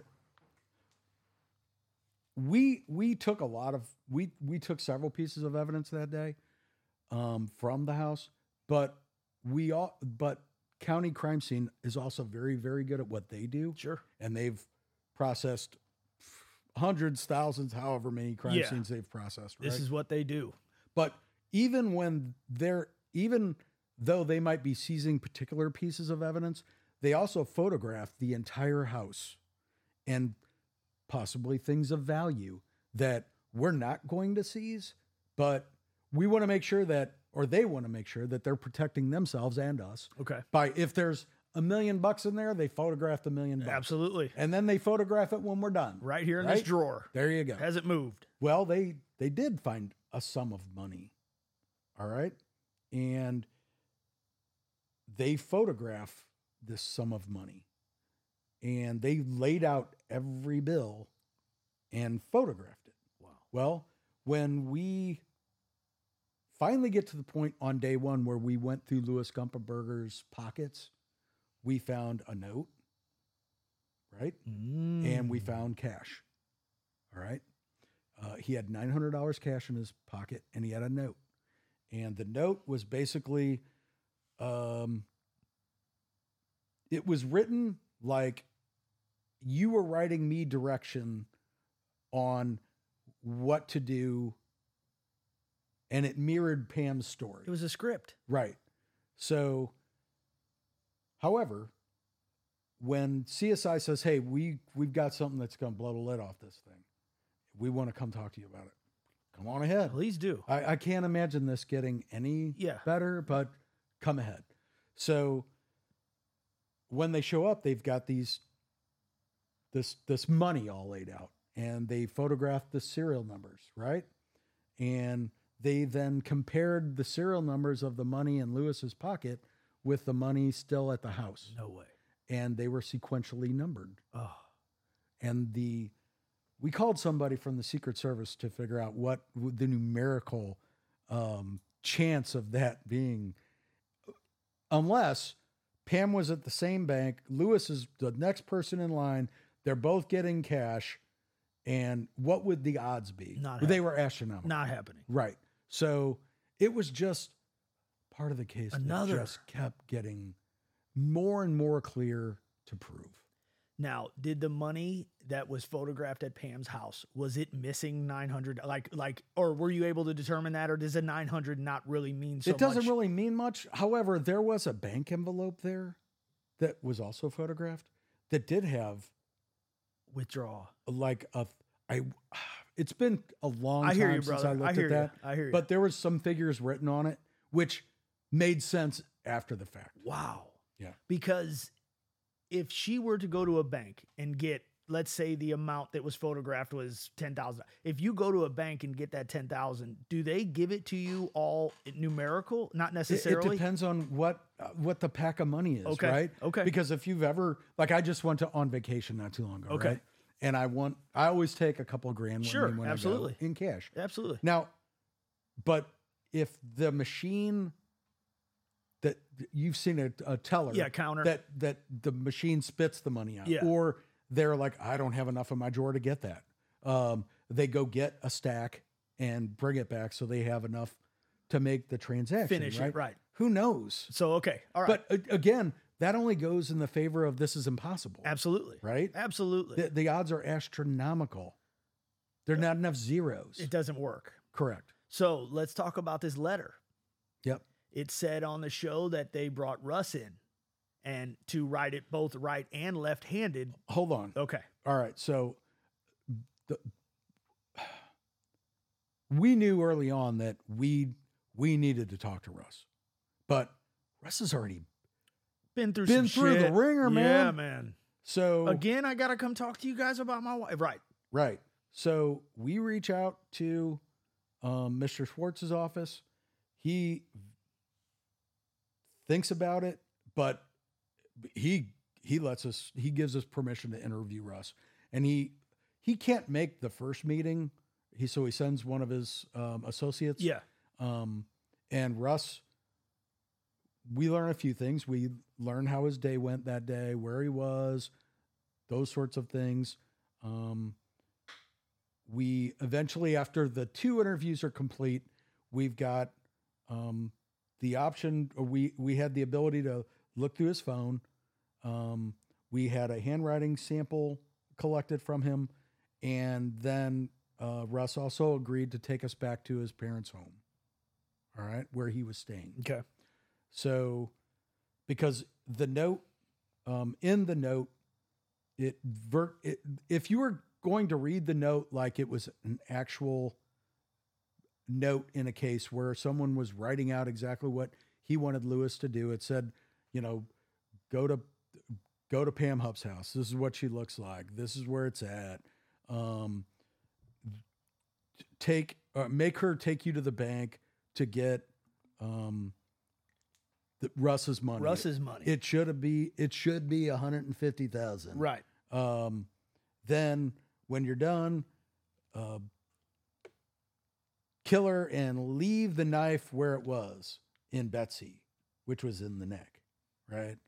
So a pretty elaborate, I'll say, plan. Right. Yeah. Well, it also talked about where to put the money at Mama Faria's house in the wood pile.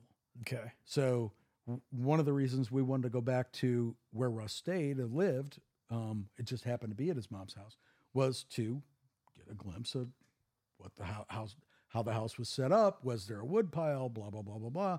Because if there was a wood pile, if it was described how it was in the note, yeah, then clearly by now we know that Pam had murdered him.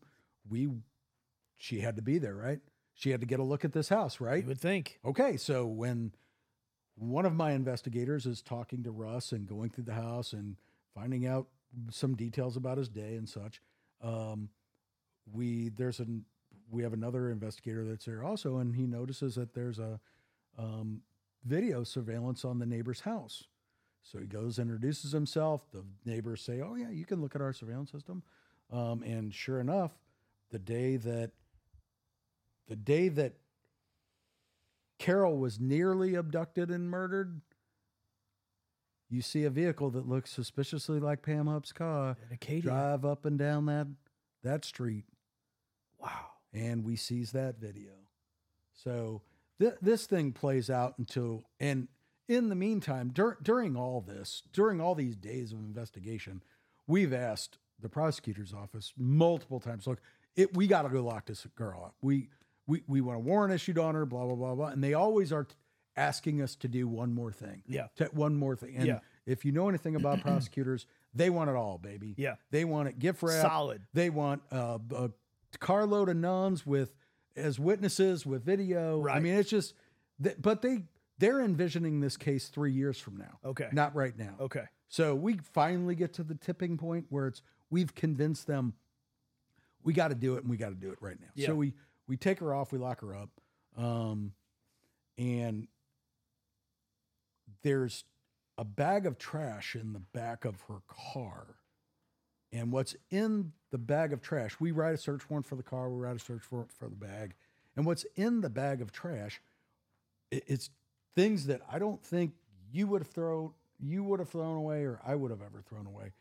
She had court documents from the first Faria trial, or from from the Faria trials. She was throwing away her mom's death certificate. It was just very, very, all very odd, garbage, because O'Fallon, like many municipalities around here, they have city trash collection, right? Yeah. I don't ever take trash In your car.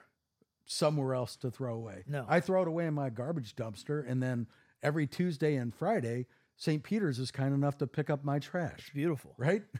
So that was odd. So we seized it, and that it became something that would become later important.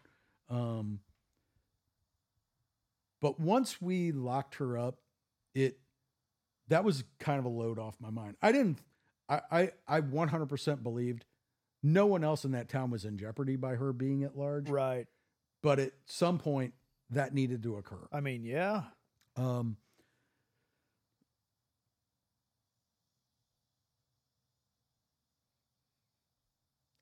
We had a press release. So after we get her back to our police department, we're going to attempt to interview her, right? But now she's in custody. So we have two people pre-identified. They're my two best interrogation guys. They're going to talk to her. Once we get her back to the station, we walk her up to the Detective Bureau interview room, put her down. They start going through her Miranda rights with her, and she says she wants a lawyer, right? So as we step out, we're trying to arrange a phone call with her lawyer or getting her lawyer there. She had taken a pen off the table in the interview room and then asked to use the bathroom. So we get a female officer, take her to the bathroom, and instead of staying in there with her, the female officer closes the door. Pam then starts stabbing herself in the wrists and in the neck multiple times. And after the officer thinks there's too much time's going by, opens the door, sees all this, screams, we need medics. And the odds of us talking to her that day is 0. You're there that day? Oh yeah. Wow. Course. So it was a trip to I was there every day. Right. Or we were all there every day. We were in for a penny, in for a pound. Yeah. A trip to me when they showed the footage of her in the room and you could see her grab that pin and then she stuck it down the back of her pants. She almost, and this is just my interpretation, but she's like touching her neck. And sure enough, when they showed the photos of the stab wounds in her neck, she was like, again, it looked like to me, it was almost like, is this a good spot? Like, is this soft? You know what I mean? It was just very kind of, it had a really strange vibe to it. Like, I know I'm going to go in that bathroom and do this. And that is wild. It's a ballpoint pin, but a big pin. But like every aspect of her plan, it failed miserably. Very much so. And just, wow. So, I mean, at that point, she's all but guilty without saying it or going through the court of law, right? Hey, look, everybody's entitled to a trial by their peers. Come on. Right? So I don't live in that world. I know. I live in the proving it world. I know. I hear so you. There's no one could ever convince me that she didn't do it. Right. And whether or not her defense team was ever able to create doubt in one juror's mind, that I'm not living in that world. It played no part on that. That goes later. Right. Right. I thought we had put a good enough case together that any 12 jurors would have had no doubt in my mind. Yeah. In their minds that she killed Louis Gumpenberger. Right. So there's another twist to this thing in her mother, right? Yeah. I know even less about that than I do about, I know generally about it. And I know it occurred over in St. Louis County. I know that, Pam was, I believe, the last person to see her alive as well. Right. And she fell from her third balcony or whatever patio third area floor to her death. Yeah. Right. And Pam also talked to the staff at the, I don't know if nursing home is the correct way to say it, but the home that her mom lived in and said she won't be down. I think it was like an assisted living. Right. She won't be down for dinner tonight or breakfast tomorrow morning.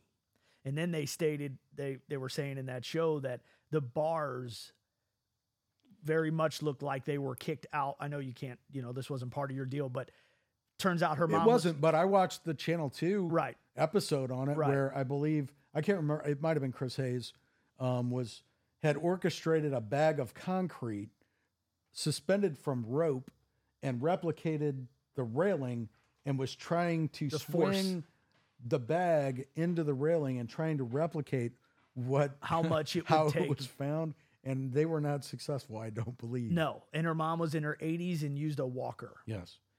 And if you believe Pam, had a $500,000 life insurance policy. Exactly. Right? And that's where that part came in too. Sure. You know, so it's like, what an evil human being.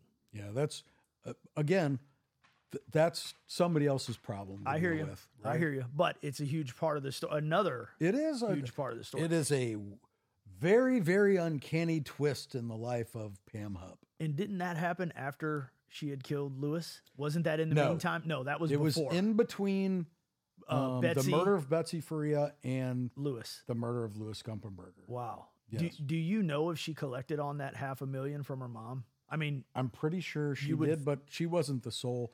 I don't believe, let me put that out there. I don't believe that she was the sole beneficiary on that. Right. How much she collected, I couldn't tell you. Right. The husband didn't play a big part in this very much at all, did he? Well, we confirmed with his employer that he was at work the day that Louis Gumpenberger was murdered. Right. And other than he had provided us some information about their relationship and where he was that day and that sort of thing, didn't know anybody named Louis Gumpenberger. That played, he didn't really feature a prominent role in our case. Wow. Do you know if she has went back for the trial of Betsy yet? It has not occurred yet. It hasn't occurred yet? Not yet. So she's still rotting away in prison. She's just waiting for, I guess, the next step, right? Wow. Unreal. Did we miss anything about this case? I think you got it all. Well, I can tell you one of the things that happened early on in day 1 or 2 or whatever, it was early, was we had a detective detached to the cyber crimes unit in St. Charles County, Larry McLean. And when we got the consent and then the search warrant to search Pam's phone, that was another mother load moment because we've got her phone geolocation data as part of that search warrant and consent, which shockingly enough mirrored what she said, the description of her day's events, looking at all these thrift stores. It also gave us a very good blueprint of where to go start looking for video to back up this geolocation data on the phone. Right. As well as it put her at the location where Louis Gumpenberger lived, Cedar Brooks Apartments, about the time frame she would have needed to be to then get back to her residence and kill him. Wow. So look, I got to give props. Number 1 has to go to God Almighty. I think he had his hand on this long before it ever happened, putting the right people in the positions at O'Fallon where I had just a stud group of people that worked for me to go out and make the magic happen on this thing. So, the downside is, Louis is never going to be with his mom again. It's horrible, but man. never going to be able to be with his son again. And that's just so sad. And the part about like taking advantage of anyone but the fact that, come to find out he had mental and physical disabilities and for all it doesn't even matter, but like for what it's worth, he could have thought he was like going to do something cool and well, let me ask you this, if the story was the same to him as it had been with Carol, do you want to make $1,000 cash? Right. That he's looking at that totally different than Carol did. Absolutely. He doesn't have the capacity to spidey senses. Correct. So like he might have been going to make some cool thing for a TV show and who knows what she fucking told him, but it's just like it does. Of course it makes it worse, but like, I would say that it was virtually identical, only she had an easier sales pitch. Exactly. That's the hard part about it is that like trusted her. Yes. But completely. So a fact that may or may not have gotten into any of these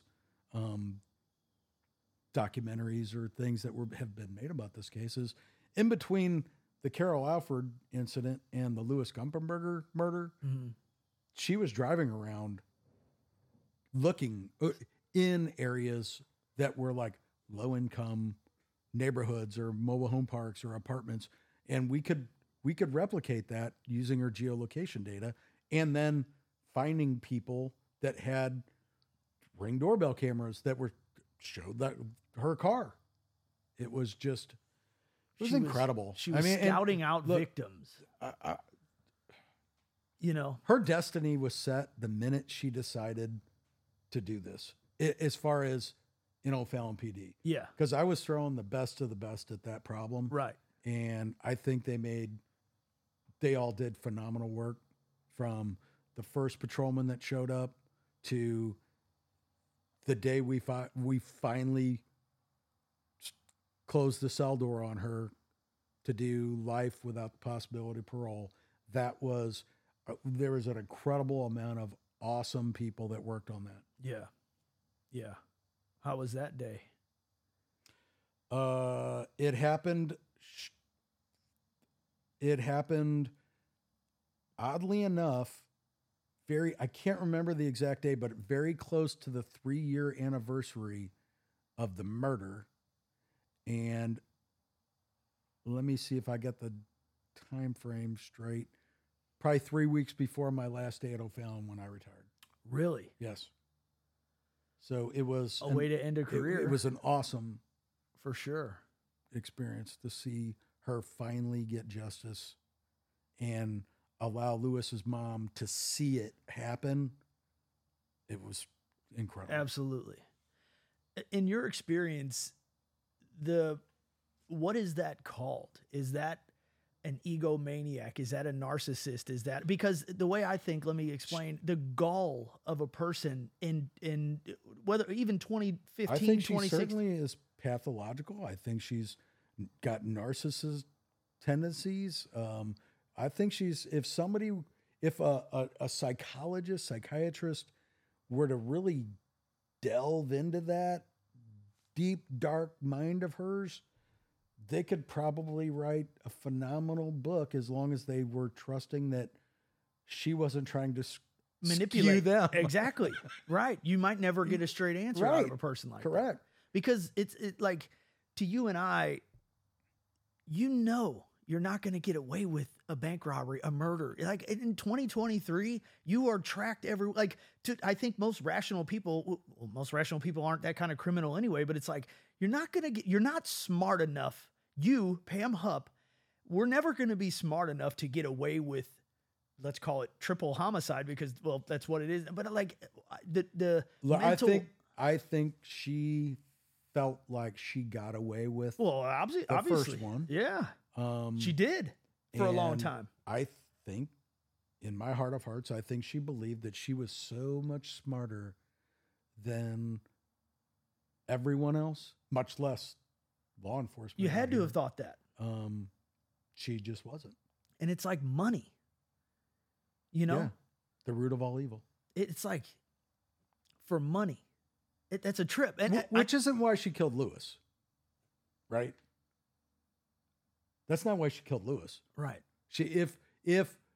Why did she? If she killed Betsy, then obviously a court of law will decide that down the road. I understand. Right?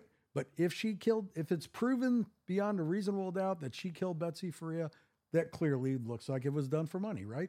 I would agree. Okay. However, why did she kill Lewis? She never told us.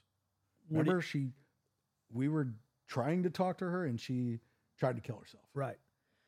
Would it be maybe, and this is all just speculation, but maybe she felt some heat or something and wanted to put it all back on Russ? Of course. That's what I get from reading the note, right? Right.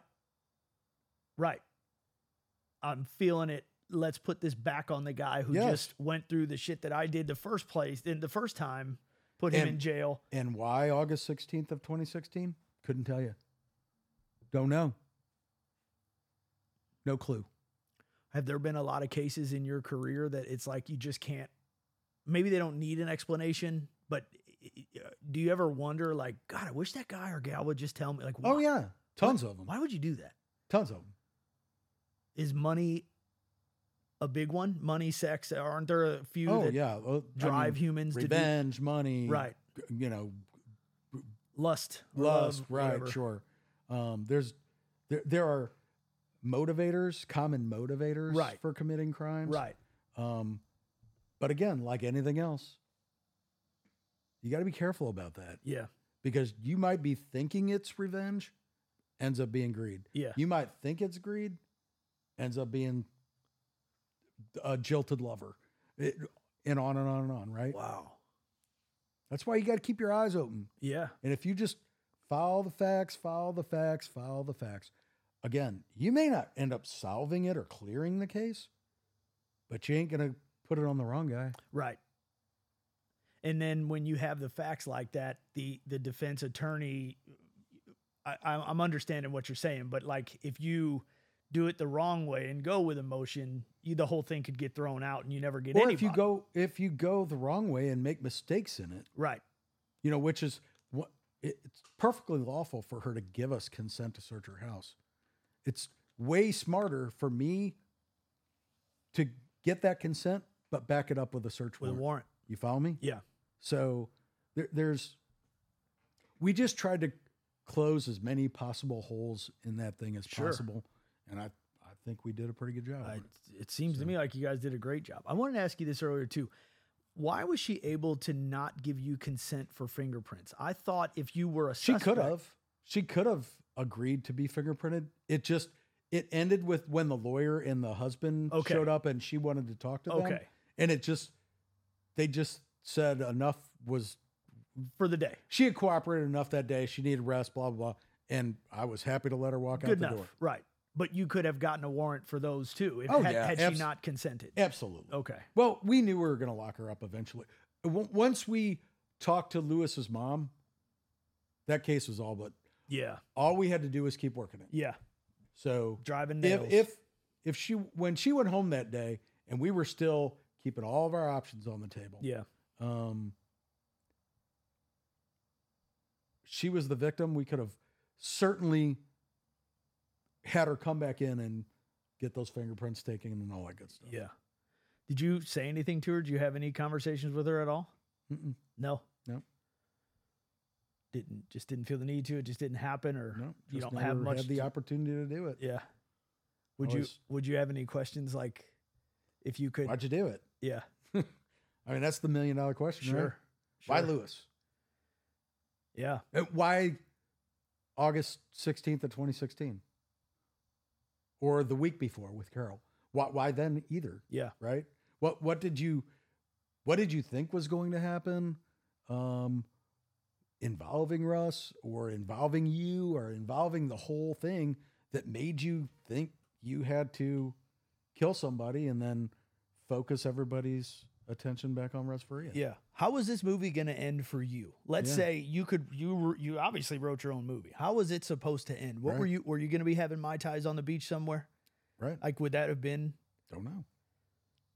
Anybody's guess. Wow. That's a trip.